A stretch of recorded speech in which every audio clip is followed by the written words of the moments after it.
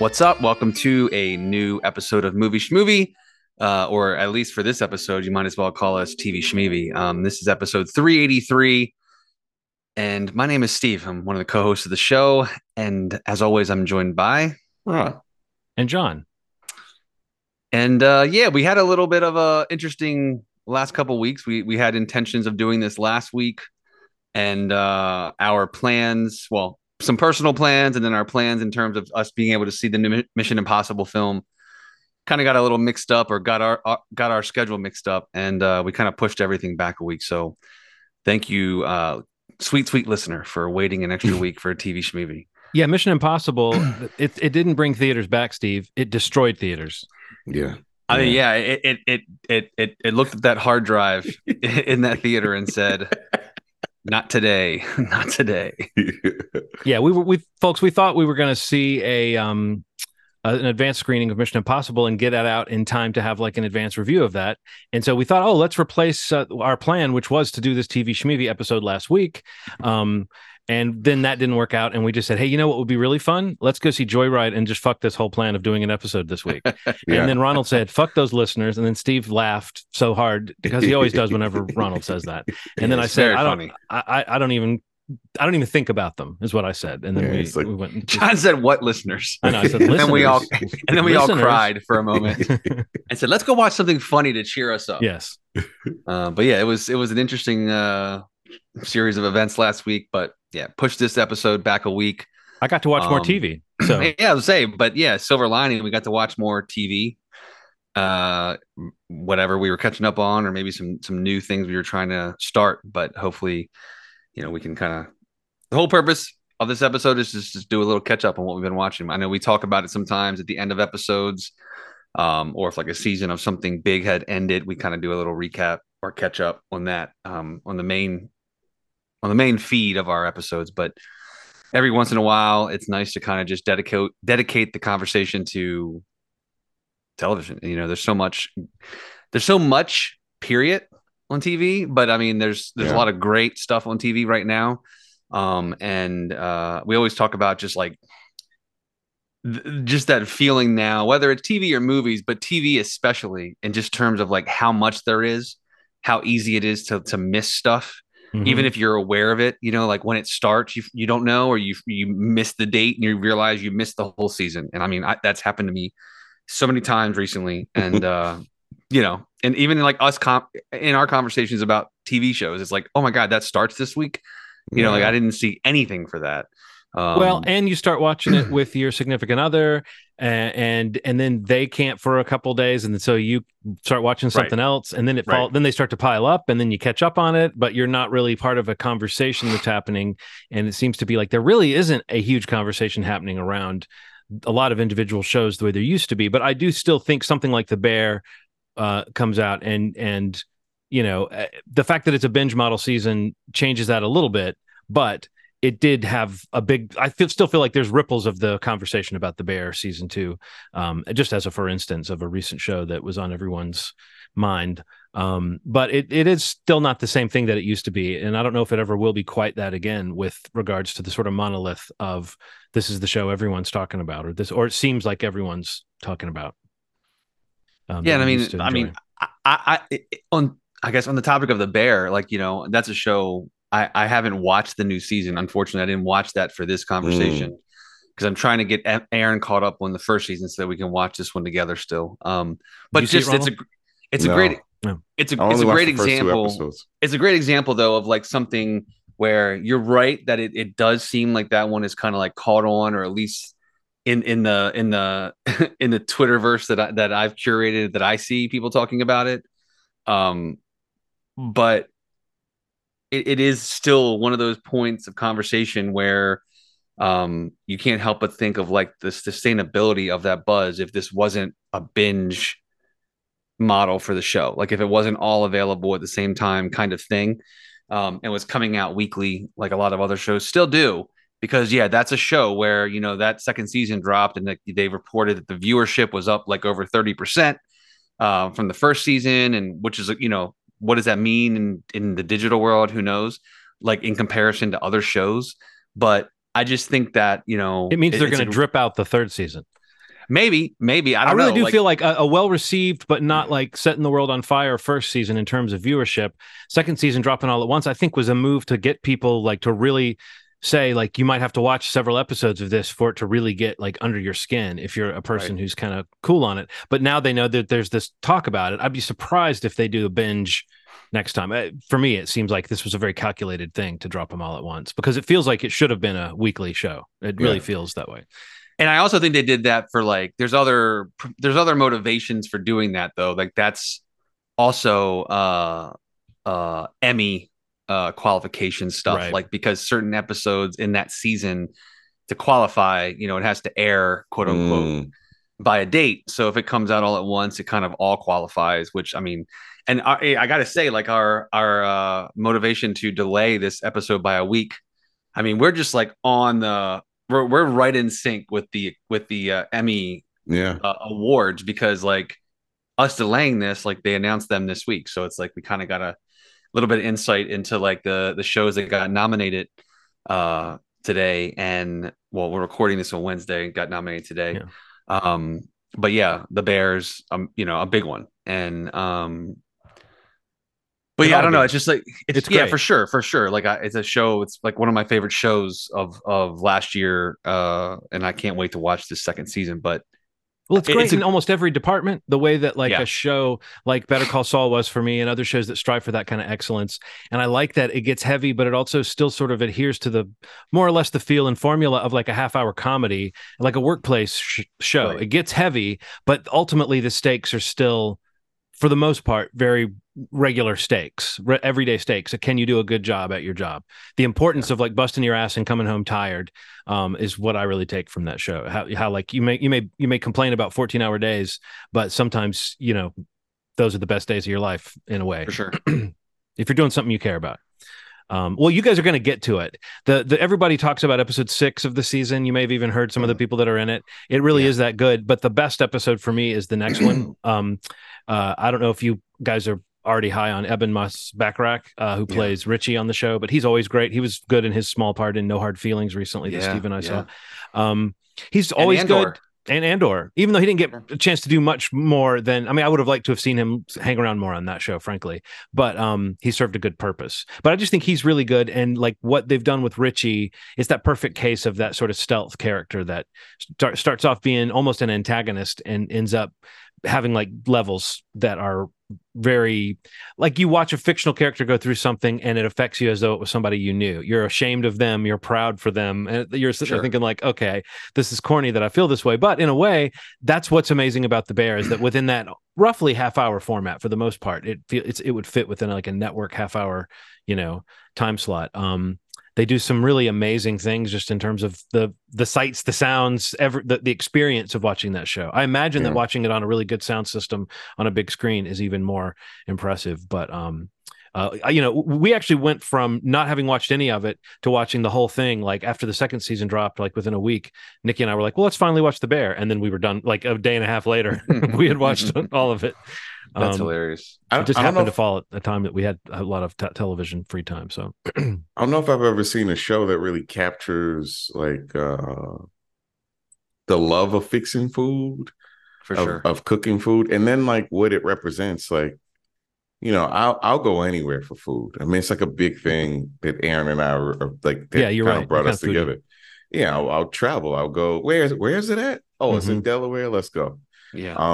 And you've told me stories, Steve, about just finding a place and going there. And heck yeah. And sometimes it's simpler than you think. Like it's I like a bougie place from time to time, but give me a hole in the wall in the middle of the fucking city somewhere, and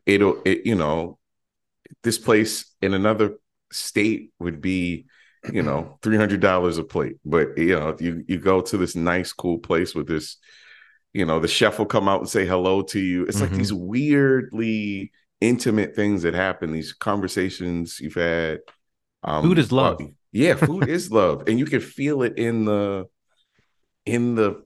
presentation. Yeah, special food is like a deep kind of love. Yeah. You're talking about that experience round. There's one other thing that jumped to mind as like, oh, this is a movie that totally made me feel the same thing, the relationship with food and how you use it to express love. Can you guys want to take a guess at what movie jumped to my mind? Because it's the food truck movie.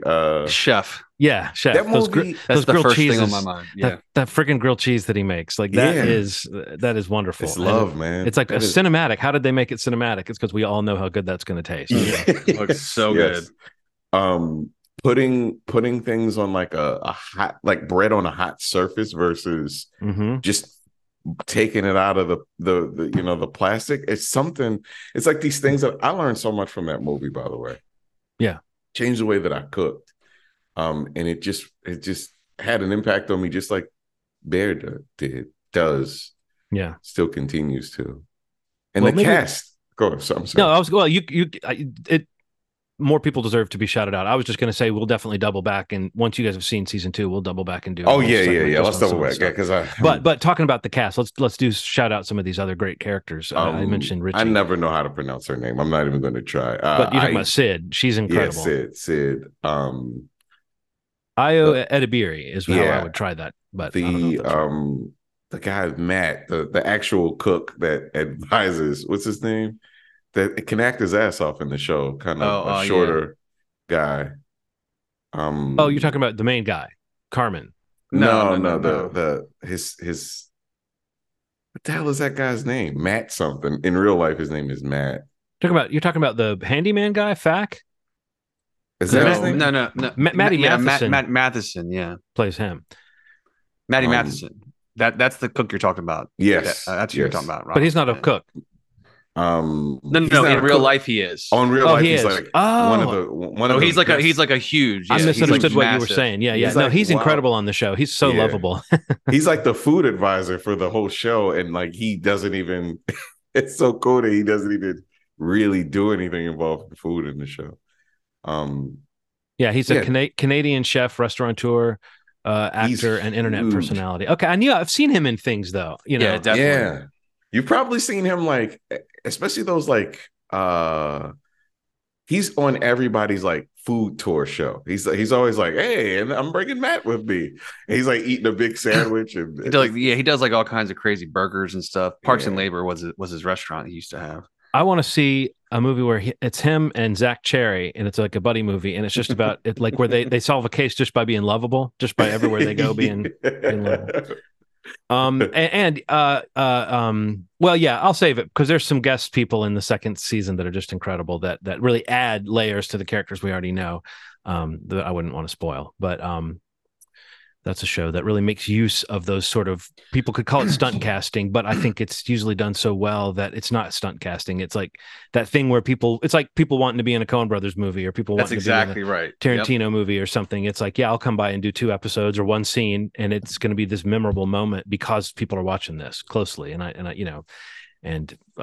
they do some pretty heavy drama too. So yeah.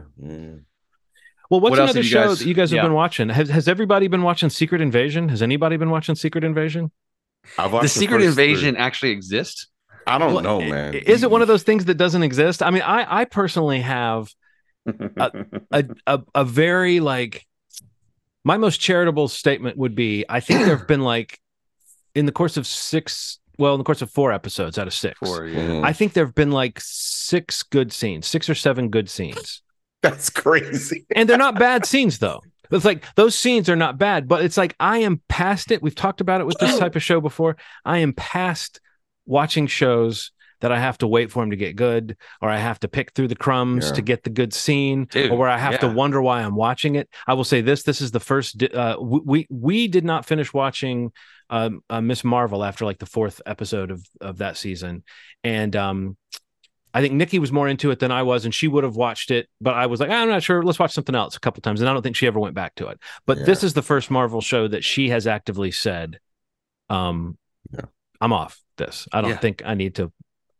I don't think I need to watch this one. And it's like, I know there are other people who are saying they like this one, but this one feels like it's just got that super reek of like missed opportunity. It felt like a story that on paper could be really interesting, and I just wasn't feeling that interested in the show. From like, I mean, I think the first scene was kind of good and it was interesting enough, but I think that it's just like I don't know. I mean, you guys are seemingly, lukewarm on it as well. So I think that it's such a weird thing that this is what they did with these elements, and it's like reduce it. It's like now it really doesn't feel like the kind of thing you need to keep up with at all, really. And it should be. This story should be huge. The story should have us really thinking about the way things work, but instead it feels like this weird, small, relatively cheap kind of spy show. Here's the problem.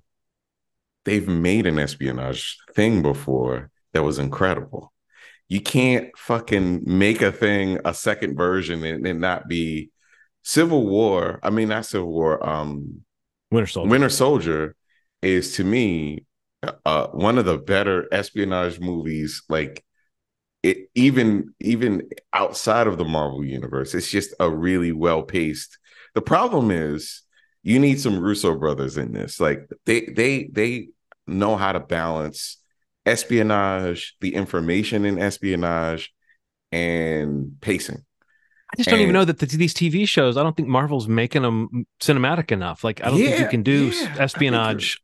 You know what I mean? Like, on a sort of cut rate. Right. But I think you're right. We need somebody who knows how to handle that kind of. It just almost, it's like so many of these shows, I feel like, oh, maybe this would have been a good movie. But I don't think that it really works as a show. It doesn't feel like a huge sprawling. I don't necessarily need it to be full of cameo. I actually don't want tons of characters just walking in for a scene. I think it's cool to keep it small in a way. I just think that it doesn't feel particularly well written or well acted or well structured. And I'm just watching it going like, I'm only watching this to see what happens. And I'm barely interested in that. Like, that's a bad sign for something like this. And I also have to say, I think Samuel L. Jackson is like, there's certain moments where I mean, I know we've talked about like him being good or bad in things before. I just don't know that he's that. Like, I don't know that Nick Fury as a character is working enough there for this, in this show. Like, it seems like on paper that should be great to get more of him and have him at the center of something. But I don't feel like Samuel L. Jackson is putting in a particularly great performance that might be the kind of thing that would win this over. To contrast with like Ben Mendelsohn or even Don Cheadle, who I think are at least doing something with their scenes. Yeah. But some of those dialogue scenes, when a character talks about something and it seems like they should have talked about it a long time ago. There's a scene between Talos and Nick Fury on a train where they talk about like what's been going on with the Skrulls while he's been gone. And it's shocking that like Nick Fury seems to have just completely assumed nothing was happening when it's been like 30 years. And these, I mean, this whole like failed mission to find the Skrulls a home, the fact that it's been this long and they haven't done it and he just kind of was not worried about it, it just feels crazy to me. Like, it narratively doesn't work. It makes it seem like he's a bad spy, which I thought we were supposed to think he was the spy. I mean, the guy was like, bitch, you were in the sky for like 5 years. You didn't do anything. I know. And he was like, yeah, well. And they said some kind of racist shit about Skrulls. Like, there's no way they will ever be accepted, And it was like, really? That's where we're going with this? Okay. There's a scene related to race that pissed me off so bad because it wasn't earned. And maybe it would have been better in another movie. But that conversation between Don Cheadle and Samuel Jackson, it just was like, this is cringy. They keep going back to that conversation. In this newest episode, they reference that conversation. See, I haven't seen 4 yet. Yeah. So have you seen 4, Steve? Yeah. It would have had weight to it if the show was good. Or if it was in a, like, have you heard that thing that the black actors have kind of complained about, like, never being able to go to Wakanda? There's like a thing. There's like a thing that a bunch of the actors from Marvel. If you watch, like, Samuel Jackson talks about it a little bit, and I think it's Sway in the Morning interview or something like that. But there's a thing to that. There's like a thing to all of this, right? There's like the idea that they're just addressing blackness now, 20 years later. It's like, it feels a little weird. It feels a little like now you're trying to get heady and weighted and stuff like that. That's why the Captain America thing made me feel so weird. They're like, I want us to be together because they kind of went halfway there with it. Yeah, it's like, if you're gonna do it, do it. Like, they get like, I don't want to feel like Transformers gave a Hispanic dude sickle cell, because that's like a real thing. And he just, I'm like, is that more grounded in this like realism than this show? He just gave a kid, you know what I mean? It's like some weight to that. He's like, looking out for his brother. It's like, well, I mean, like, but this show is so weird. I listened to a couple of shows where they talk about this stuff, and I've heard so much of people trying to sound excited about like the Marvel shows and the DC shows, not DC shows, but the Star Wars shows, the Marvel shows, where they're like looking for those moments and going, oh, this line was great. No, this was a delicious moment. And it's just like, I just don't feel like I'm feeling any of that. Like, I don't feel like Olivia Colman for me has been a wash on this show, when it's like, I was like, oh, I just don't buy into those moments that they're trying to give her where she's this clever, wisecracking person. And it feels like a kind of a misuse of her. And again, Emilia Clarke, I mean, we've seen her be stiff and we've seen her be good and things. So she's not like a promise of any kind of quality, but like thus far, she hasn't had a lot to do with her character. Now, in that 4th episode, we find the aftermath of I don't know where people out there listening might be, but if you're caught up, you know what the aftermath of the 3rd episode is. I guess we'll stay away from spoilers, but this show has kind of like a weird thing going on where it like an interesting cliffhanger maybe, and then like within seconds of the next episode beginning, they just resolve it in a way that makes you go, oh, they could have just ended the episode 5 seconds later and it would have been a totally different ending. I don't know. It's just it's a weird move, and it really does feel kind of weightless when it needs to feel at its best and sharp and heavy, and like this could be the show that changes the tone or flips the script. It's really making it seem like they don't have that many places to go, and I just don't quite. I'm sitting there going like, am I watching a story? I don't feel like I'm watching a real story. I feel like I'm watching an idea that got hung on a calendar and then something was built to put into that place, but it doesn't really feel like a story someone sat down and wrote. Do you know what I mean? Like, it feels like a bunch of elements were thrown together, but it doesn't feel like something that need like a story that just needed to be told. Like it feels like it's ticking boxes and kind of, I don't know what's going to happen. Maybe the last 2 episodes will have some amazing stuff in it, but I'm tired of it. I'm tired of 2 out of 6 episodes being good. That seems to be the average for some of these Marvel things. And leveraging epic comic book moments is fucking them. It's so hard. It's like, why are you stop trying to ride this thing. Maybe call it the new secret. You know what I mean? Like it's so weird. But that's a weird like straddle though, because like when you see the showrunner commenting that like they didn't even read Secret Wars, they were like told not to. Why that it's like name? Don't read it or whatever the comment was. It's like, I don't know. It's just like a weird. What are you trying to do with the show then? If you're kind of baiting, especially like comics fans that know it, which I do not. But just hearing that though just sounds like a very big mistake to me. When you're like kind of getting people on this idea of what they could be watching soon on Disney Plus in a series, but also I think that the comment that John made, like picking and choosing 2 or 3 or whatever number of episodes of a season of these shows that are actually good, you're just like, okay, well then maybe that should have been a movie. Or maybe that should have been a special presentation or whatever these things are. Because I really do think in the long run, they're hurting the brand significantly with these series for the most part. And in a lot of ways, diluting the interest in the brand and in these characters and in the MCU as a whole. Especially like when movies are kind of like not reaching the heights that they did pre-pandemic or even just in general. But like I don't think any of these series have been like home runs per se or like knockouts. Where like I kind of do feel like Andor was that for the Star Wars series conversation for me. I don't think the MCU has really had that yet, and there was a lot of conversation around hoping that this might have been that show, and this show is like in a completely different conversation than anything like that. Have you heard anything about the Echo show, how it's been delayed, and the rumors are that this show stinks and that's why it's horrible. They thought, and they're also dropping. They're also dropping. I think I read that all those episodes come out at once.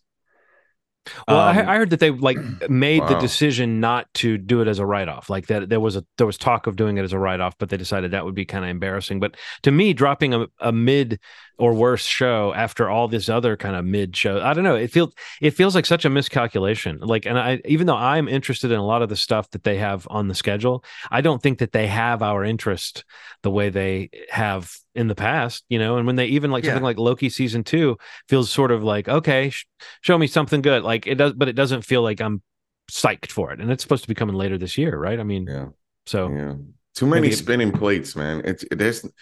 I predicted that it would be harder for them to maintain it with all this stuff because it's hard. I mean, it's not even a thing about like, can Disney pull it off? No, most people, most organizations can't have this many plates spinning and be able to do all of those things well. So yeah, but there are so many good shows out there that that with all the resources Disney has, they could make great shows. They just have not. They have not like.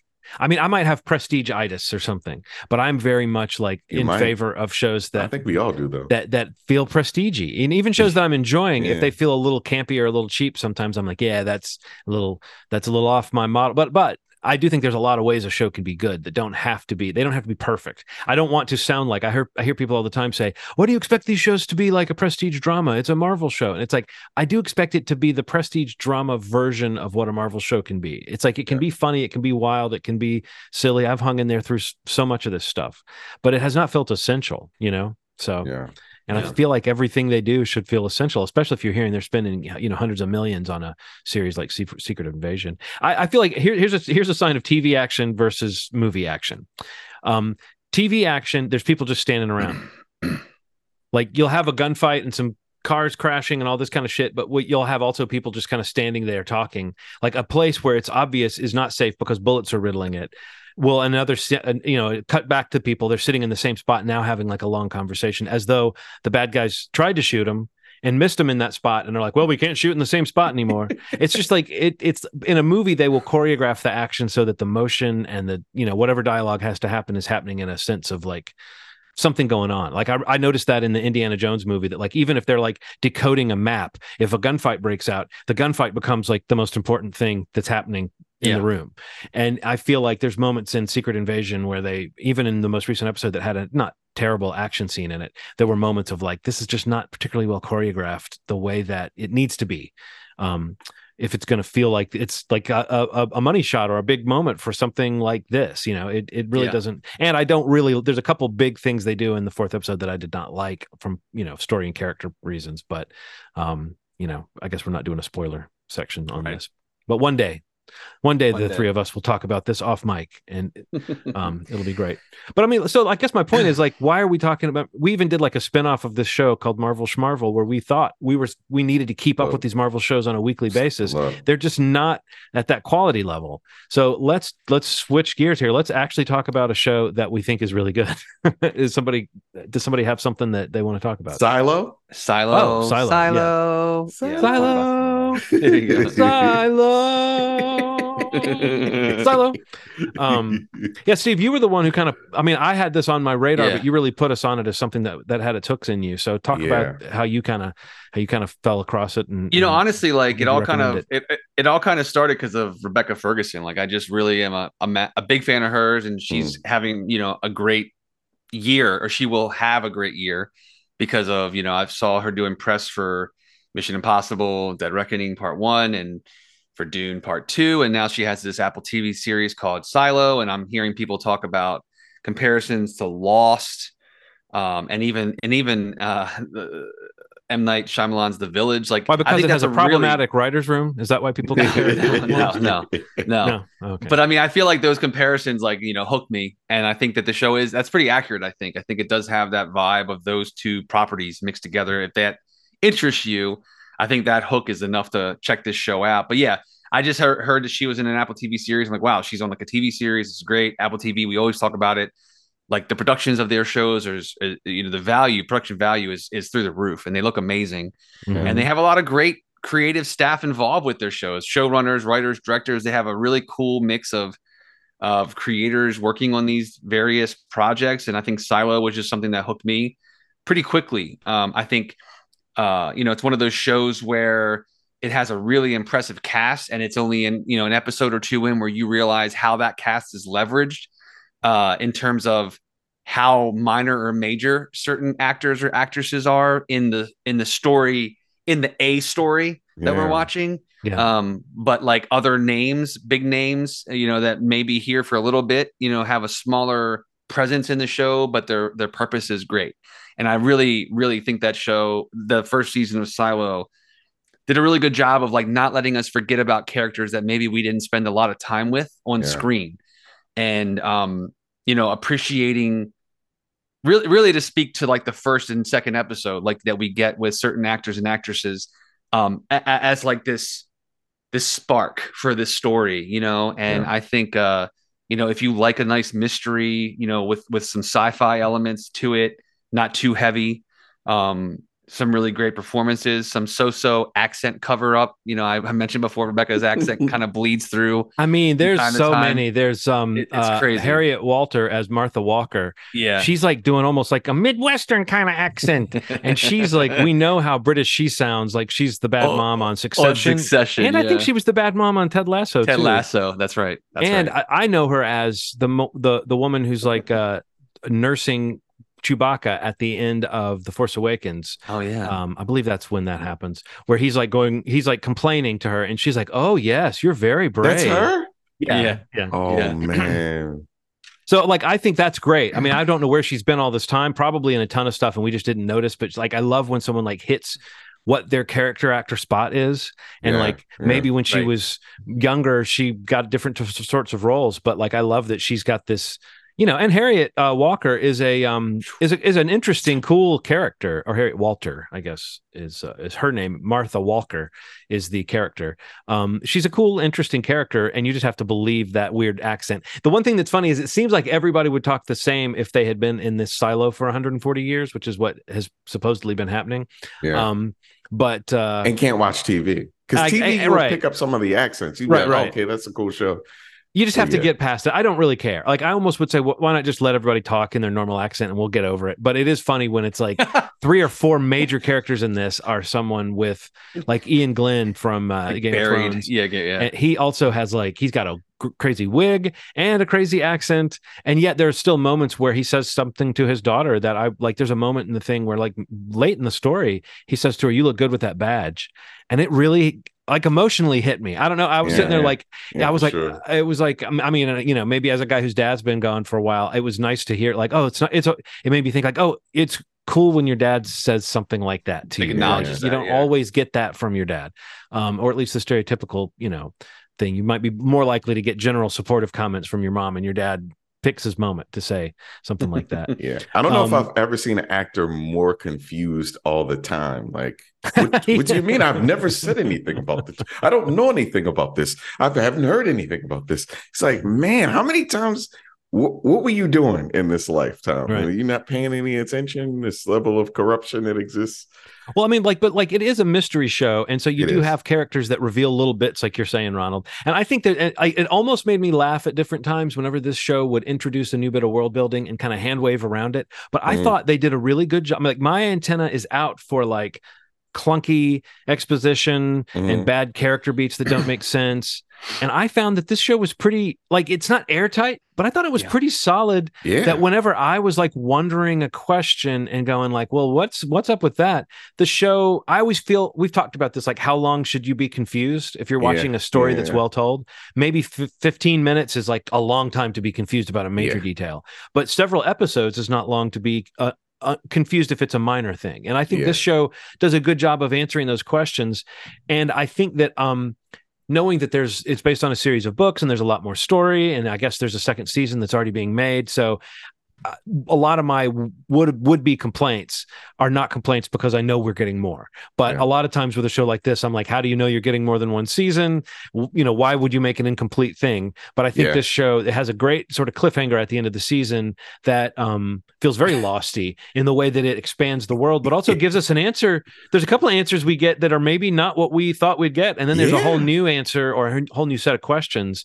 But you see how the second season could be open to a huge expansion of like characters we're going to see and worlds we might encounter through this concept of these the people that are living in this silo. I mean, we should say it's like people are in the silo and there's what are the main facts they know? They don't know what caused the situation. They know they can't go outside because it's poisonous. They know that one day they should be able to, but they know that day is not today. Like there's these basic rules that they live by. And it does feel sort of like, and the rich people at the top and the poor people at the bottom. It's the Snowpiercer train, but it's the silo. Yeah. But I think it's, I mean, maybe I'll just throw it to you guys. What do you think about the world building? Because I do think they did a good job of keeping me interested with my sort of bullshit detector. I thought the fact that it felt a little noirish, a little bit like a detective story, a little bit, even elements of horror that creep into this. I thought they did a good job of keeping me hooked so that the mystery stuff wasn't the only thing going. And therefore it was okay if they kind of, like I said, hand wave some things and hint at stuff that it seems like people would be demanding more information than they're getting. But I have to believe these people have only known this crazy situation. So what did you think of the kind of mythology or world building, the mysteries in this story, Ronald? Yeah, I mean, it's one of the coolest shows I've ever seen. Like, I guess the argument is like, people always say, if I was in that situation, I would, but what if your base knowledge of everything was just the things that were in front of you? And I think that we forget that when we're watching a TV show, it's like, God, we're omniscient. We're seeing everything. We're seeing everything that somebody says in another room, everything that somebody's hiding from another person. Right. But this really does I think a person sat down, like you said, and was like, what if this happens? This will explain it. What if this happens? This will explain it. I mean, even if it's wonky logic, it is wonky logic in that world too. So don't think that it's just wonky as a watcher. It is wonky to the people that are experiencing it. And that's kind of the basis of the whole coolness of it, like why it creates such a big question. So it's like a philosophical tale almost, because it's so closed. It's such a closed universe. You know what I mean? And anytime they introduce a new detail or a new fact, they can control.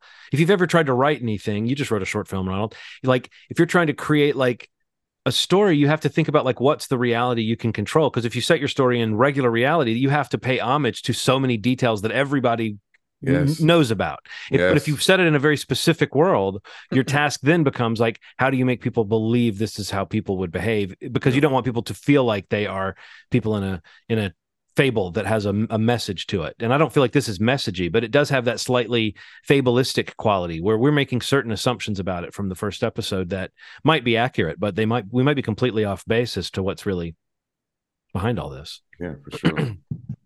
What about you, Steve? What do you think of kind of the world? I mean, I love any kind of show or like where you kind of drop into it and you have tons of questions and like random characters in the season answer the questions. Like, it's not always the leads of the show. And in most cases this season or the first season of Silo, you get stuff from characters that you may only have a few scenes with. There's like the criminal guy. I don't even remember the character's name, but like the criminal Patrick Kennedy is the character's name. Patrick Kennedy, yeah. Rick Gomez is the actor that plays him, and I spent the whole time wondering what do I know him from, and I looked him up, and I don't know him from anything, but I know this guy. He's got one of those faces though. Like you definitely. He does. I feel like I know him. I haven't called him the criminal. I love that. He's that guy that. But he does emerge, Steve. You're right. And you can tell maybe it's based on a book because it feels like the way in a book a character gets mentioned early on and then later they're super important, like he had a lot to do in the last few episodes. Exactly. Like he comes in at the end and like as a pivotal piece for her to find out like a big piece of information for the little like piece of information she's been seeking the whole season, like. And he's an interesting kind of cool vibe. Like he has a kind of edgy quality. He's not quite an everyman, but you do sort of feel like he's almost more like maybe that would be me if I was in this world. Like I would have to be like scheming and figuring shit out. And I just like the idea of like, I think the reason I like the show so much is that, I love the cast. The story is really interesting. I love the idea of just like basically like a truth that's basically been covered up and buried for 140 years, or whatever they claim.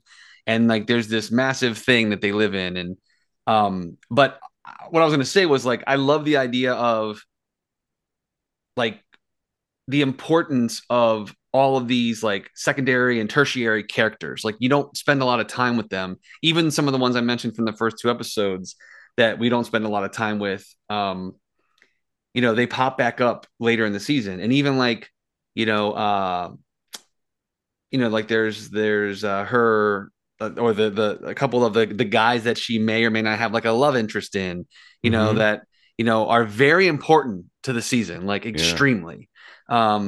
And like how that's leveraged by those in control of the silo against her and, to manipulate her. I don't know. I guess it's kind of still saying what John mentioned, like about, like narratively, like loopholes or like logic. Like I feel like the show is pretty tight, and I think that really kind of just makes it such an easy and interesting watch.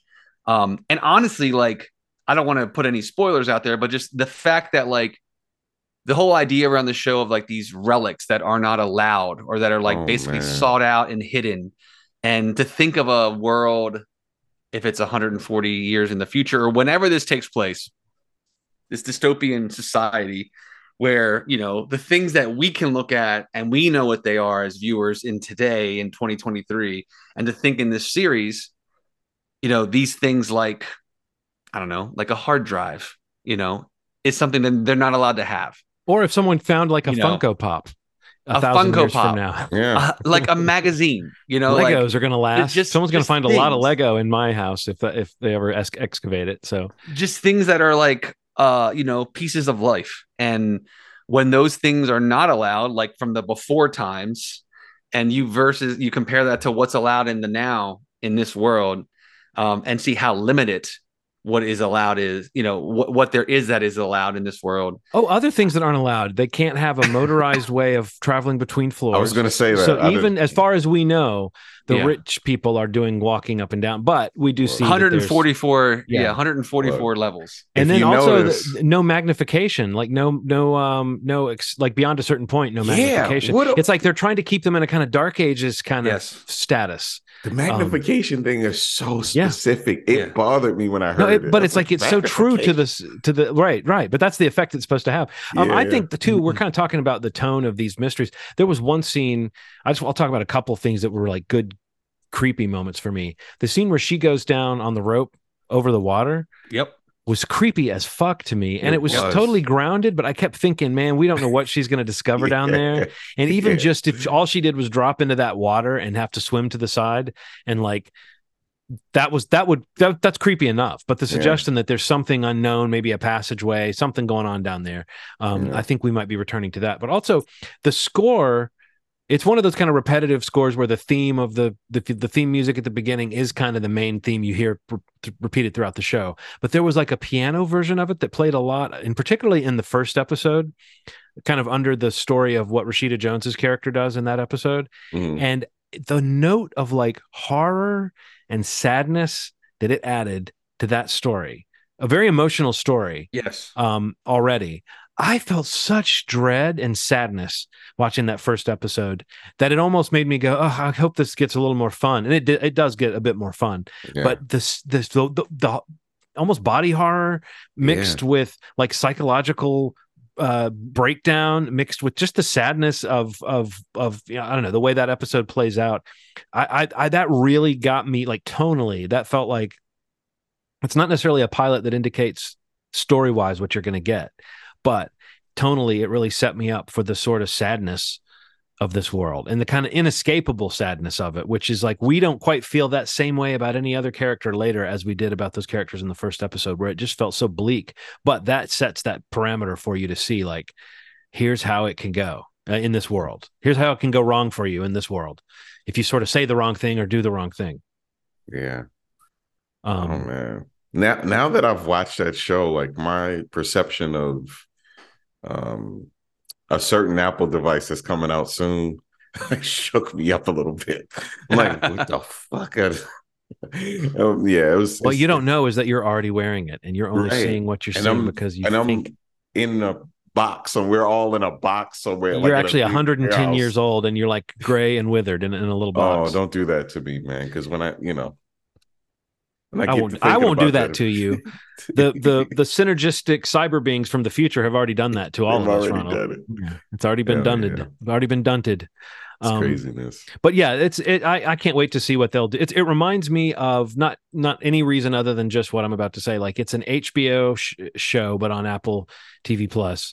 And it reminds me of like Slow Horses in that way. That's like a show that Apple TV Plus has in its arsenal, and I think it can keep coming back at least for a third season and maybe more. And it's like, this feels like it has a feel to it that I'm now describing as the Apple TV Plus feel. Yeah. And it's a good thing. It's a high production value, and it's like, you know, everybody's trying hard, it seems. And Graham Yost is the guy behind this show, and you know, people who love Justified, he's a great writer and great showrunner. So it's got a good pedigree behind it in that sense. So. Very cool. So I know we like to talk about prestige shit. Can we name some schlock we've been watching? I love some schlock. I love some like random. Well, I told you guys I wanted to do a whole episode about trash TV, but maybe we can run down like some of the shit. Can we talk about watching. Stars on Mars? Can we talk about? I'm watching this one called Marimoto Sushi Master. It's actually a Roku show. I've been targeted for that show like crazy on my Steve. Like I keep seeing ads for it everywhere. Steve, don't fuck around. Turn that on. It's because you've seen cooking shows before, but have you seen a sushi show? You know, it's like you take a rare fish, and if you cut it the wrong way, the sushi master tells you how terrible you are. And he's like chilling in Nike Air Force Ones, you know, just like a cool, incredible sushi chef. I saw a really funny meme recently where it was just Gordon Ramsay's only funny because he doesn't talk to me that way. Yeah, so true. But all these chefs can be so mean. Well, speaking of chefs, we watch. There was a show called Secret Chef that we watched most of that season, like over like a couple of days. We kind of watch on Hulu whenever a new Gordon Ramsay, he has a new show every 6 weeks. Man. We watch those when they come out. We've watched Crime Scene Kitchen. We've watched Claim to Fame. We've watched some shit. I mean, we will say like, do you want to watch a show? And it's like, what do you want to watch? We have 3 levels of show. We have like Murder Show, Trash TV, and I think technically murder shows fit into Trash TV, but they're a separate subgenre. You have to be ready for something a little grim. Trash TV is a little more mindless and isn't going to make you think about like, is my family going to be abducted and murdered or whatever? Yeah.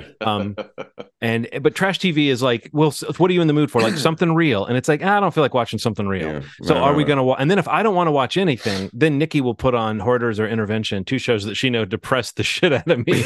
I will get sucked into them, but I find them really like they affect my mood. So then we watch. What else have we watched? We'll watch Judge Steve Harvey sometimes. Nothing wrong with that. And we've watched Celebrity Family Feud pretty much whenever it is on. So we'll watch. It's not a highbrow situation over here at the Walker Jordan house.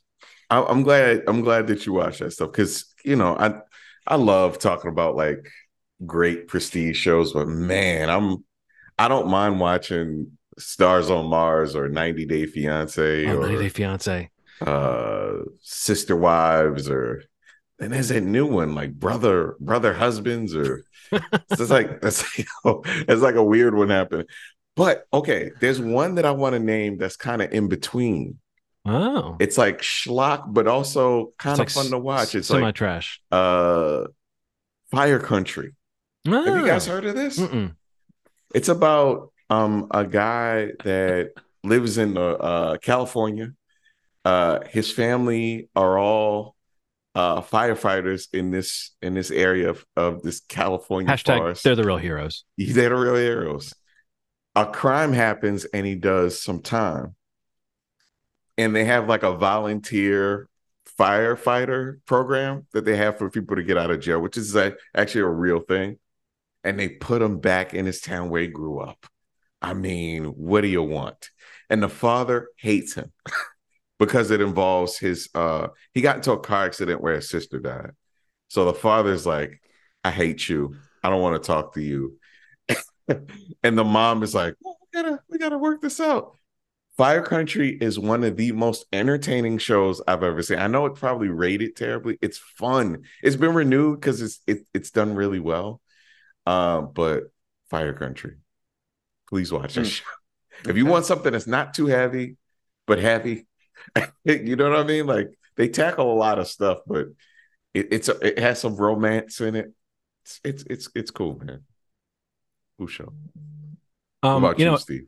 Oh yeah, Steve. What's your example? I gotta say, like I don't really watch a lot of shows like that, to be honest with you.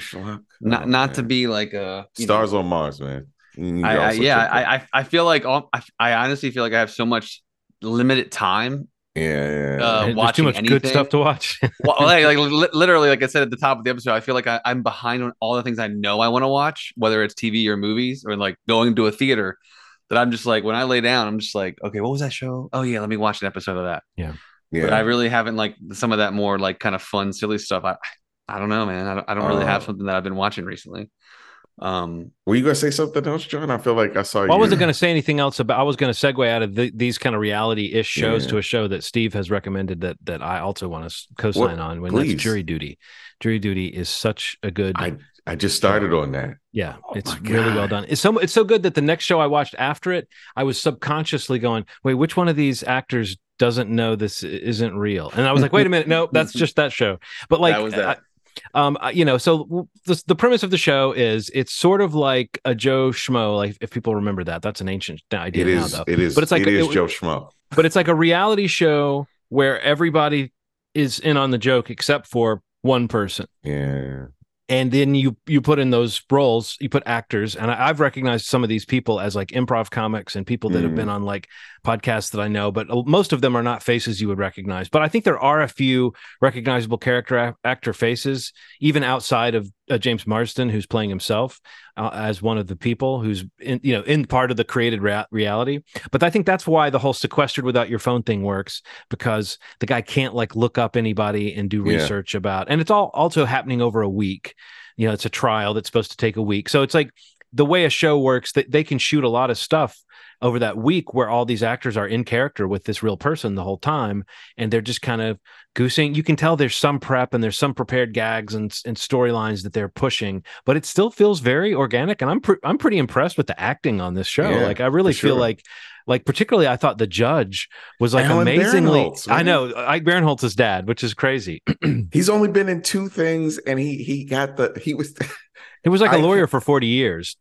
So Ike has a interview where he talks about how pissed he got that his father, his second acting job, he's like top billing on a TV show and incredibly good in it. So good. Well, he's watched so many judges. You feel like he's doing like an impression almost of like a judge. But I feel like I don't know. I really do think when Steve came back a second time to say, "Have you guys been watching that?" I was like, I knew that I wanted to watch it, but Steve doesn't usually come back for a second recommendation. So I kind of bumped it up. But I tried to finish the season before this. I still have 2 or 3 episodes to watch, but I just thought it was really funny. Like so funny that even without the concept, I was like, I would watch this show if it was just a show. Like if this was just a show about a jury and it didn't have the conceit, I would find it funny. But the fact that it's one of those experiments that works, it actually, and I think the other thing that works, and this may have been something we talked about before, Steve, because I've heard people talk about this before I even watched the show, is that they lucked out when they got this guy, Ronald. It's a great name. It just means it's a great guy, right? They got this guy, Ronald, who's got like a good heart. He's not like an overly sensitive, sweet guy, but he's got just a good heart, and he's just kind of a basically decent dude.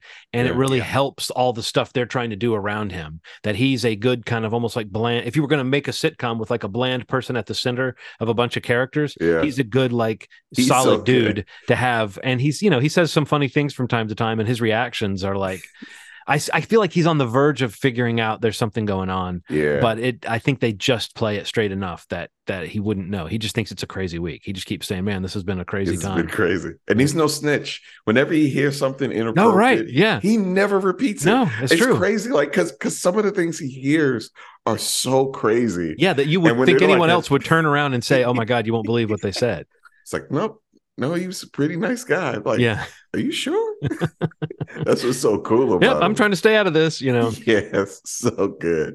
Well, let's talk about James Marsden, what he's doing on this show. Steve, you've seen, I think, the whole run. Like, we love this guy already, but this is like a great kicking himself in the pants sort of thing. Just that Hollywood actor, he's so kind of full of himself. How do I bring myself up again? Yeah, I mean, like I mentioned earlier, like the Emmys coming out today, like, he got nominated for this show. James Marsden did. And the show got nominated as well for a comedy series. That's deserved. And it kind of surprises me because it feels like a show that people would have slept on. I'm glad that it got that response. No, this is a great series. Highly, highly recommend it. One of those things that, we are fortunate enough to have access to some of the screeners for shows. Mm-hmm. And when I saw this pop up, I had heard a little bit about it. And I just kind of binged it, as soon as I could. I was definitely, it kind of sucked a little bit because, like, I'm watching it so quickly and early. I was like, no one has seen this. I'm telling people about it. They don't know what SchmeeVee is. Right. It's like, where do I watch this show? But yeah, it's just a really, really well executed just a really funny. It's not a prank show. Like they talk about this a lot. Like they're not pulling a prank. It really is a showcase of like how really like how good a person could be. And like you said, like this guy Ronald that they ended up on, Ronald Gladden, he's just like a good guy. And like, you know, when he makes friends with people, like he kind of starts talking about them as if they're his friends and family and these other jurors that he is kind of sequestered with. You know, they put him in some pretty crazy situations, and you know, he reacts in a way that is like, you know, kind of encouraging and inspiring of like, you know, that there's still there's still good people out there, even amongst the most ridiculous situations where, you know, it could bring out the worst in others. It just seemed like, you know, he kind of the show kind of coasts on his, you know, likability and, you know, the funny people that they put around him. Yeah, Um, sure, man. but it's definitely, yeah, it's a high recommend for me too. Like this is a great, one of the better shows I've seen all year for sure, and probably the biggest surprise of the year for me in terms of just like coming out of nowhere and people really not hearing about it. Now it's a show that's been Emmy nominated, and a lot anybody that has watched it that I've talked to about it has loved it. And I mean, because it is extremely funny. Wait, which one have you watched up to, Ronald? You've just seen the first couple, maybe, or I think 4 of them. okay. So both of these jokes. Well, I don't think I'll spoil this for anyone who hasn't seen it. Really, the jump scare. He's reading the script and he's trying to get everybody's attention. James Marsden wants everybody to ask him about this script, and he jumps when he's reading it. And everyone looks over there, and he's like, "Oh, sorry, that was a jump scare. It really got me in the script." I also the when the defense attorney sees the video that the prosecution has, it tries to create his own video to show. Oh my god! God. Like that the son made. I mean, the nephew, his made cousin. Okay. This is like a side plug within this. Have you guys watched? I don't listen to my brother and me the podcast with the McElroy brothers on it. But they have a YouTube series called Monster Factory. Okay. Where they go into video games character design settings, and they basically try to break the design. Okay. And some of them they go in and break the code where they're like making it so that the chin is like 100 feet long in the world. Yeah. But that character that was animated in that defense attorney's video, it was kind of like that, where it's like someone just has not worked out the physics of like the CGI rendering, and there's all this crazy stuff that happens when you don't work that stuff out properly. I would say if you find that moment funny, you know, maybe I'm not even a video game guy, but I've watched a couple of those Monster Factory things, and it's just so giddy because it's just two voices talking while they go in and try to push every modifiable character thing that you can design to the maximum weirdness and combinations. But that's what it reminded me of, was just ending up with this like horribly animated monstrosity. Did you notice that the prosecuting attorney kind of broke? There was a quick shot of the prosecuting attorney. I think I saw like the real actress laugh at that moment. Like she was actually surprised, but I don't think they're doing multiple. I don't think they're tricking the situation and like getting lines a second time at any point. So they really are married to the moment. And you can even tell sometimes they edit around a moment that was maybe planned to go a certain way, and someone maybe steps on a line in a funny way. But I think these actors are really good at keeping that illusion going. That lawyer is so good, man. Does he have more moments like that? Like, he's so good. He does something later on that is funny, but only kind of clever funny. Not like that may be my biggest laugh, was just the ridiculous. Why is bad CGI like the funniest thing? I guess it's his reaction to it, man. Yeah. When he was trying to pick how he was going to show it, he was like, "I'm going to show it on the TV." He's like, "No, it doesn't work. Let me show you my tablet." On my tablet. He has to walk over, and he's kind of showing it around the room too. Yes. Well, I think that's another reason why maybe this show can have a moment, Steve, is because whereas maybe like The Bear taps into something, people are talking about going back to work. People are talking about like, you know, what kind of job, what kind of career do people want nowadays when the job market is so crazy? And here's this, passion for this job.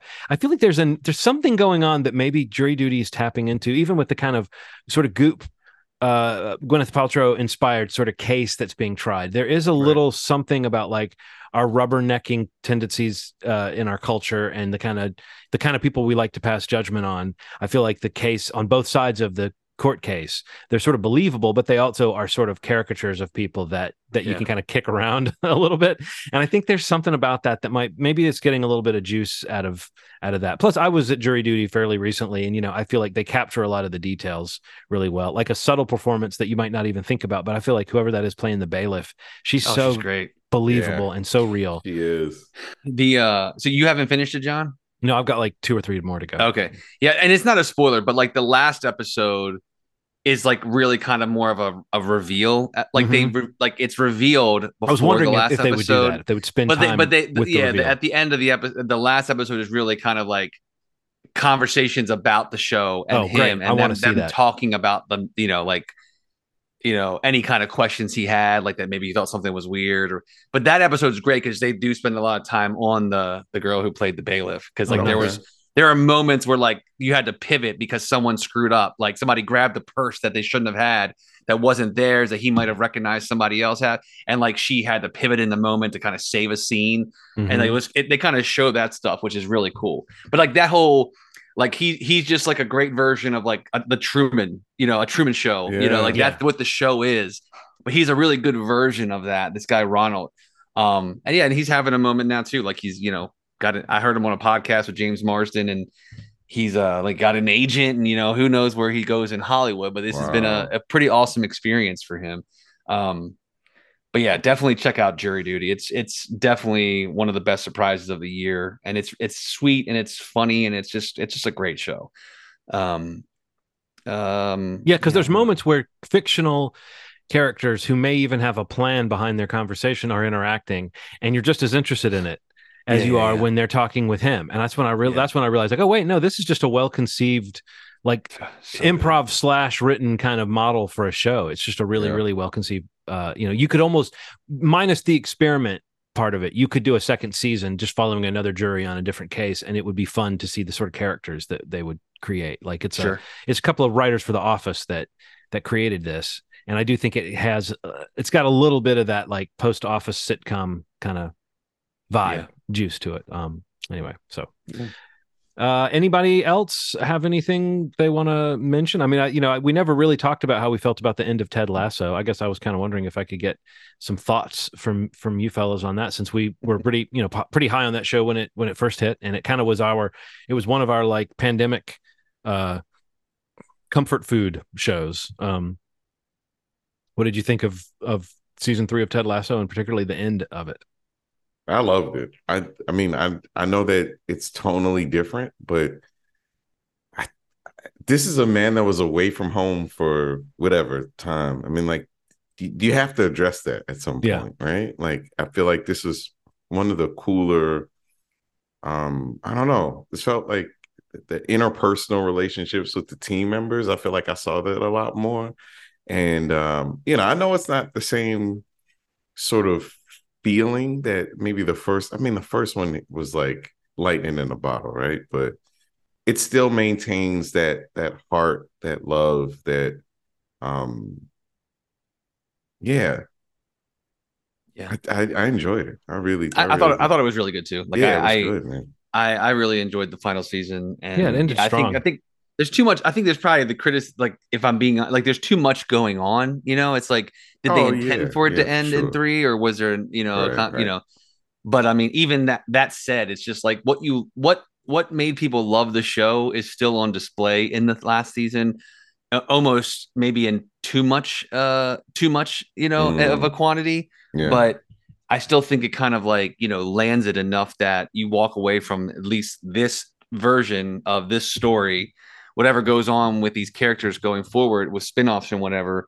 But like, the Ted Lasso piece of it and his story, at least, I thought was great. And I think it ended great. And, and it ended being a show that made me feel a lot of things, and mostly good things, but things that were genuine. And I think that's a huge win. Well, again, for me, it was the second season that felt like it fell off a tiny bit, or it got more heavy or something with Ted's character. But I agree with you, Steve. Attacks, it's like, right. I just felt like I didn't need it to go there. I was fine with him being something kind of different. So I don't know. I guess I'm kind of in line with you, but even more so, I thought that the third season reminded me of the first season because of how funny it was and all that stuff you're talking about with the characters. To me, that felt very like it totally got me in the feels at different moments. And at the end, I felt like there were 2 or 3 big moments that were real payoffs for characters and stuff we've been watching. But I don't know if I'm that interested in this talk of like a spinoff, even though there's a lot of characters with unresolved stuff going on. I feel like there was like a mix there that if you take Ted Lasso out of it, I don't know how interested I am in seeing just the lives of the other characters, but I could believe that they could work a show out of the remaining characters, for sure.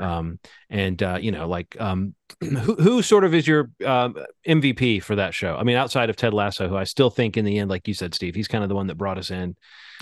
Who's your next favorite character, or maybe somebody that surprised you by becoming a favorite character?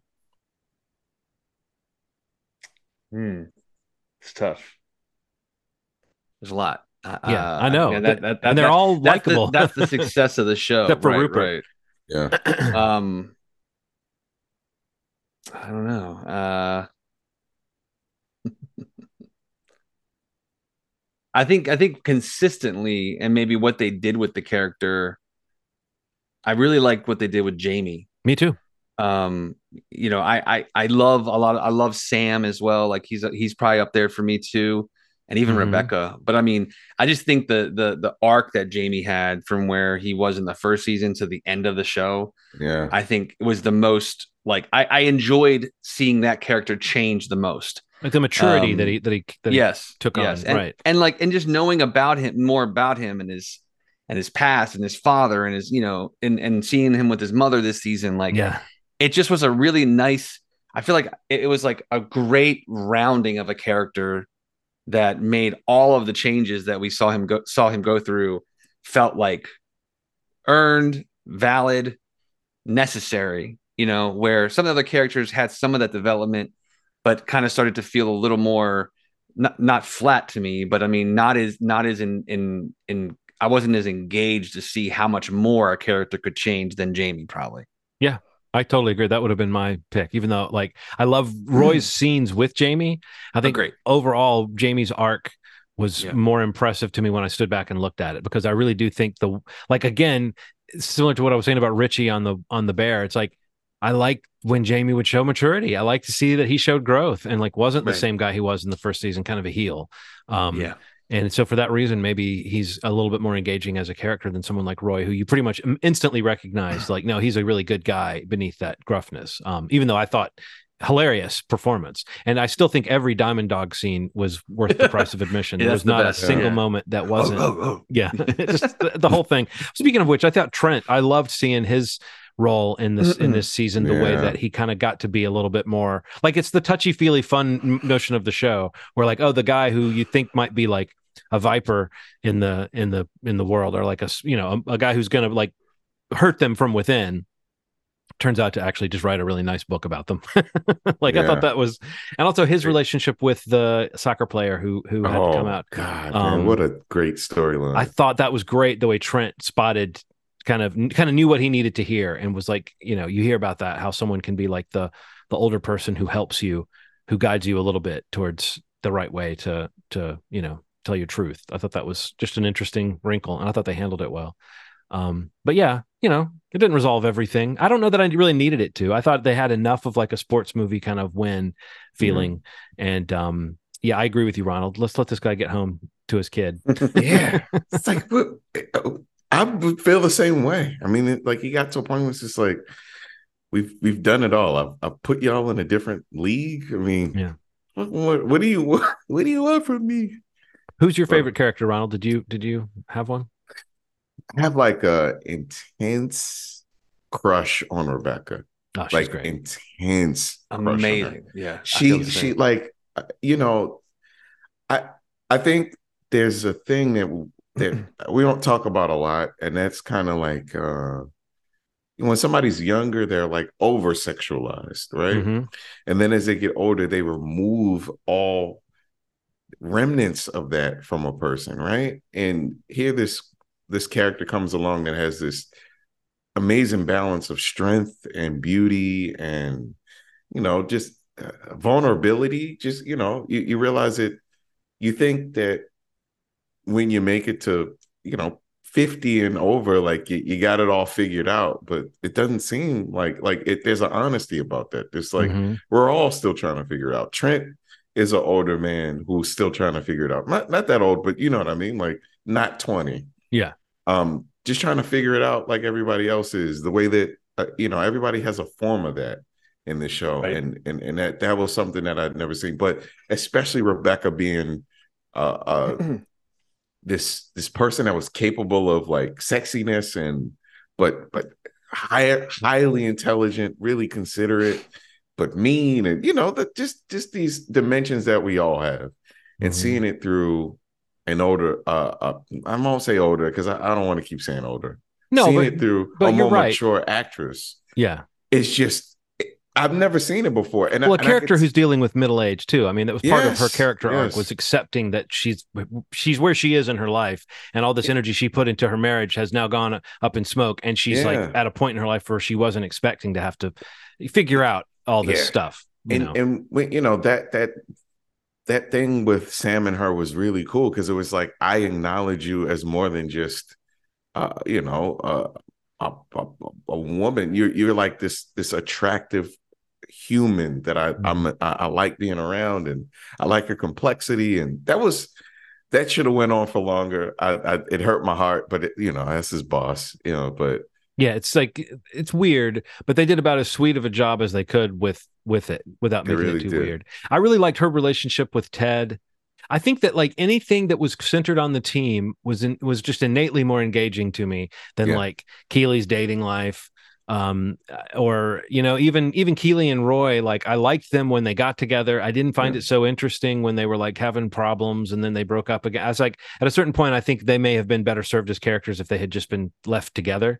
But I know they were trying to probably give us some options with what might happen and create a little mystery and all that stuff. So, but I feel like one of my favorite dynamics on the show was the Rebecca and Ted relationship, which is why I'm glad that they gave us such a good last moment of that. Like that was a great, because it really did have you going, I don't know, I kind of wish they had kissed. I kind of wish they had said I love you, but I'm a sap, and I kind of understand that maybe in life sometimes not saying I love you is the way that you say I love you. I don't know. I'm a sap though. I would have said it. But I think that like that was the moment that really made me go, this show's ending, was when those two characters had to say goodbye to each other. Because in the first season, when he forgives her, was one of the moments where the show cemented what it does so well, is like have someone surprise you by their better nature being the thing that comes out. Yeah. Right. Gemstones. Anybody got quick thoughts on that? Been keeping up with the third season of that? The Righteous Gemstones on HBO. Motion genius, like fucking comedy. It's weird. It's like Danny McBride's shows kind of formed Voltron to make Gemstones. It's like all these elements from other shows that were really good. I can argue that they're some of the best comedy shows I've ever seen. But it's almost like he took all those things and he's like, I got my footing. Now I'm gonna make Gemstones, which has like, he fleshes out people more. He has more action in it. It's an epic. It's a fucking epic at this point, like with all the flashbacks and stuff. If you do prequels like Yellowstone, I'd be fine with it. By the way, we got to talk about Yellowstones at some point in life. But yeah, Gemstones is so well made. I like how vulgar it is. I think that people forget that like humans in their like worst nature are vulgar and terrible people. So like Danny obviously leans into that a little more than most human beings, but that's a real thing, man. Yeah, I love it. That's why we like it so much, because these people are like, we've wanted to do some of these things at some point in our lives, but seeing them do it, like, oh my god. And seeing them do it as kids, seeing in the flashbacks when those actors they've got to play, particularly the young Judy and Jesse are just amazing. But you know who makes me laugh on that show almost as much as anyone is Adam Devine. I feel like he's got some of the funniest facial expressions and line deliveries, and that character I just love because it's like it seems like a joke maybe we've seen before of like the guy who's like maybe he's closeted and maybe he doesn't quite understand himself sexually or whatever. But I just feel like they do such a the spin on it, you know, and Keith being his like right hand man, and like, oh, it's just got some great side characters. That's another show where people wander in, like stars wander in to play odd roles, and you don't know how long they're going to be on or if they're going to be a big part of it or whatever. Yeah. But it's a huge, epic kind of show. I mean, at this point, going into third season, and it feels like they've continued to add to that like family legacy. And Walton Goggins as Baby Billy, is like, Baby Billy. Baby Billy. He's so good. Come on, Jesse. Baby Billy's Bible Bonkers. Is that the name of the show he wants to do? He's like, you're not going to have me over here at a fucking pool singing all day, drinking mojitos. And it's like he chooses really weird words to make sound. Yeah. To like make sound a little different than you would normally say them. Yeah. He's like so good at creating this. And I love the relationship with his wife now. Like it's kind of morphed into this, like, because it felt like he didn't want to be around her at one point. Now it's like he's kind of like, she could be, you know, in this superpower with me. Well, she's kind of like the Watson to his Holmes, for lack of a better way of putting it. Like the way that she plays it now. He might still betray her, but it does feel like she kind of cracked the whip on him to some extent to say, you know, like, no, you're going to be a good husband and a good father. You know, he's just too much of a schemer. But no, he's great. And I still am not used to skinny John Goodman, but I'm happy for him if he's doing well. And this CGI thing they're doing with his face, where it's like brighter in the scenes than it is anything else. Like the lighting on his face is very bright. That's very weird. I hate it. But it's such a good show. And Steve Zahn, I mean, we love him anyway, but like he's been a great addition. And seeing in the most recent episode, we got to see like why he was in the situation he's in, and it's even worse than you might have thought. It's just I'm starting to get him now. Like at first, I was like, "What?" Like Steve Zahn is so funny to me. I'm like, when is it going to kick in? Then when they show us the flashbacks, I'm like, okay, I get why they hired him. He's like this wild card. Man, you're right. When they explained that, I wasn't ready. It's like he never like it almost you think maybe this is a guy who had something going on before he went to prison, and then you find out no, he really wasn't a guy who had anything going on. Well, I guess I don't know. Does anybody have but it would have been really fun to talk about the other two before we found out that the creative team on that was a bunch of assholes. So I guess or the two showrunners supposedly were cruel, but that was kind of brutal how like I was high on that show. People were finally talking about it. Then they announced that it was canceled and why it was canceled. And it was like, it was fun to talk about for a minute. And then it became unfun to talk about. But did you guys watch the last season of the other two? I did not, but I think it's a really good show. Steve, did you watch it? No, I've only watched a couple episodes of it at all. Oh. Well, the last season like took a turn for the absurd and maybe a bit more meta. But I will say this, that even though, like I just said, it's hard to like root for this show after finding out the people that made it were jerks. There is it was just worth saying that when it was doing some of the sharpest like pop culture media satire of anybody at the time. Like a week it was on, it would be making fun of something happening in the media that was sort of happening that week. And it incorporated how people use social media and how living online is so big to like a celebrity nowadays. And I don't know, I feel like that was just something that I almost didn't expect from that show. And it kind of felt like it was the successor to 30 Rock or something in the sense of being really like razor sharp satire of, the media. But it's so funny what they choose to like hit on. Like somebody be like, I'm really depressed. Like, you're depressed? How depressed are you? Let's make this a thing. Oh God. Yeah. So it's a solid show. I'm sad that it's gone out in a blaze of glory. Or maybe not a blaze of glory now, but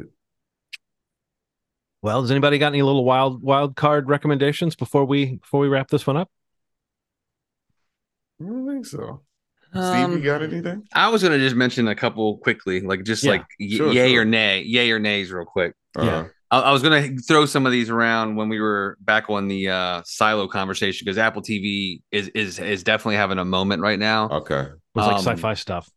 Well, yeah, like their big show. I haven't watched this show, but it's on my list to check out because it's apparently like what they're like.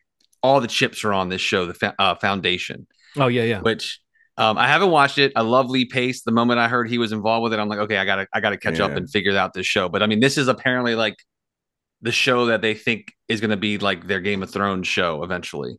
Interesting. Based on like the viewership of I guess the first season, but okay. I haven't watched that. But the ones I did want to mention real quick, I wanted to mention Platonic. We talked about that a little bit on the show. I finished that first season. I thought that show was great. I need to finish if you like Neighbors, if you like Seth Rogen, Rose Byrne, just really, really great little, rom-com about two friends, kind of coming together and realizing that they kind of need each other to kind of get their shit together in life. Yeah. Every episode feels like a movie.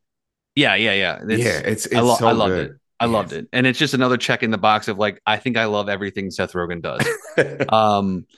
And then also I wanted to talk or mention real quick, The Crowded Room. I mentioned that when we were together last week. I kind of got caught up on that. I think it's on its 7th episode. Not really enjoying that show. I got to be blunt. Okay. I try to find the best in everything. I feel really bad for Tom Holland. I feel like he's really kind of suffering through how brutally reviewed this series was, and I wasn't really understanding how harsh people were being about it until I got really past episode 4 or 5, and where the show kind of starts to show the cards of what the show's about. And it kind of falls apart entirely for me. I mean, I'm going to continue to finish this series to kind of see how it ends up. But where I'm at right now, I think there's a lot of really interesting and really good performances in the show so far, and he's really good in it. But I feel like the show has really kind of gotten silly, which is a bad thing with a show that's about what this show is about. But the other one I wanted to mention, the most recent one I started on was Idris's new show, Hijack, on Apple TV Plus. Idris Elba has a new like kind of thriller on the series on the platform. It's on its 4th episode this week. Just basically about a British airplane that is hijacked, if you didn't get it from the title. But his character happens to be on this plane. And the importance of what he is basically he's like one of these guys. He's in negotiators for like businesses that are like closing deals, like acquisitions, mergers. That kind of, he finds the success in being able to kind of bridge the gap of where people aren't seeing, eye to eye on certain things. So he's caught in this situation and, trying to save himself, save the people on the plane, and maybe the lives of the hijackers as well. But I really like the show so far. So it's only in 4 episodes so far. I don't know how many episodes the first season is, but that would be a recommend as well. So Platonic and Hijack are so far definite for me. Crowded Room, proceed with caution. I also wanted to just mention what was the other one I wanted to mention? Platonic. Oh, Black Mirror was on Netflix. The new season of Black Mirror, which I enjoyed quite a bit, especially the first like maybe 2 or 3 episodes of a short season. But that's on Netflix. And on Netflix as well is the last season of Never Have I Ever, which I wanted to just send my love to as arguably one of the better Netflix series I feel like I've watched. The coming of age, high school rom-coms of anything I am a sucker for. So and good. I think this series is just incredibly well made. I love all the narration by McEnroe, and the cast is just great. And I think the season ended amazing. The series ended amazingly.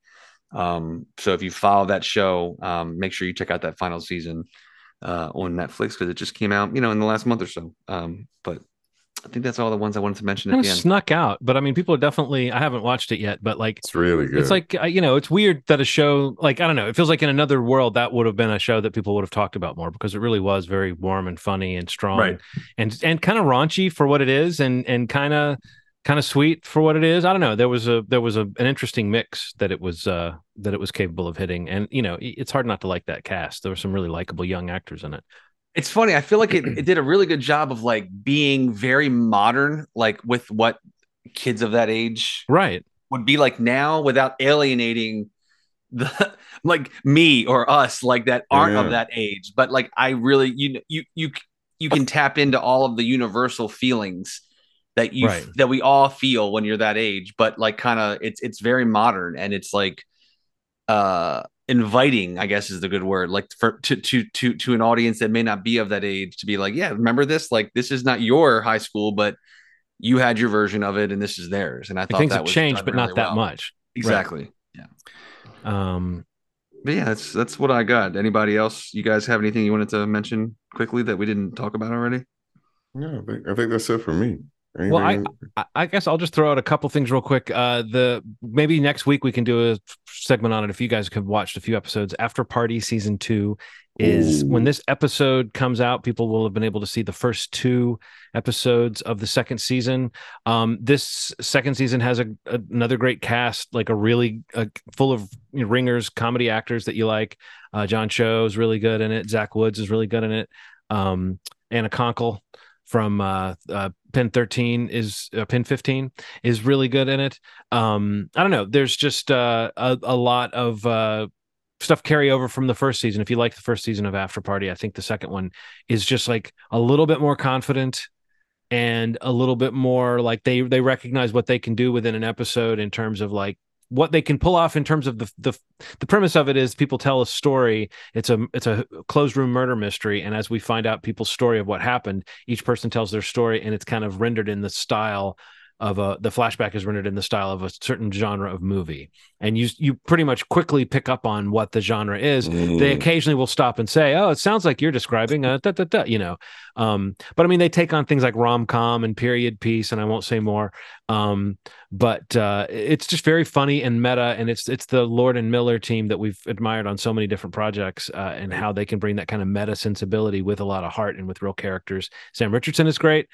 Tiffany Haddish, who was not my favorite thing about the first season, she's back, but she's actually better and funnier and a little sillier as a character in this one. And there's reasons why. I won't talk about the plot reasons why she might be a little bit sillier, but it's not as much like her show where she's the detective walking around explaining everything. It's more like she and Sam Richardson are sort of a team as they try to piece together the truth of what happened on this, why someone ended up dead. You can tell from the trailers who it is, but I won't spoil anything about it for you, except to say that, it's very much the format of the first season, is that even when the character dies, they're still in every episode heavily featured because we're getting a flashback to all the reasons why people might have wanted to kill this person, but no, just a really good character piece. And something else that kind of crept onto my radar. I don't know what to make of this show. It's the first show that I watched on BET Plus. But I heard somebody mention Average Joe, and I was like, well, I've got to check out this Average Joe show. It's kind of interesting. I mean, it's a little bit messy and kind of silly, but it's like somewhere in between, the modern day sections of Yellow Jackets and like a kind of Breaking Bad knockoff in terms of its tone. I mean, it's got like people that get involved. They're right away, they're in over their heads. They're killing people. They're getting involved with this crazy situation. But it's I don't know. There's something kind of funny and interesting about it. And every time I'm like thinking, oh, maybe this has gotten a little too silly or something happened that I didn't quite buy. And there's some acting that's very much like cable, what you might consider the old impression of a cable show. I don't know. There's something about it, though. I have to say, I watched the first 4 episodes of it, and I'm definitely intrigued to know what happens in the future. And I could imagine this show like really nailing its tone. It's got that Breaking Bad thing of like maybe there's some characters and some subplots that they don't quite know what to do with all the characters yet, and so some scenes are much more interesting than others. But I don't know. There's something about it. So yeah, if you're in the mood for some kind of fun, silly crime hijinks that pretty quickly gets bloody and seems to stay there tonally, I would say, there's a free trial of BET Plus waiting in your future, and you can check it out. Average Joe. Check it out. I was very interested in that, and I still haven't seen it yet. I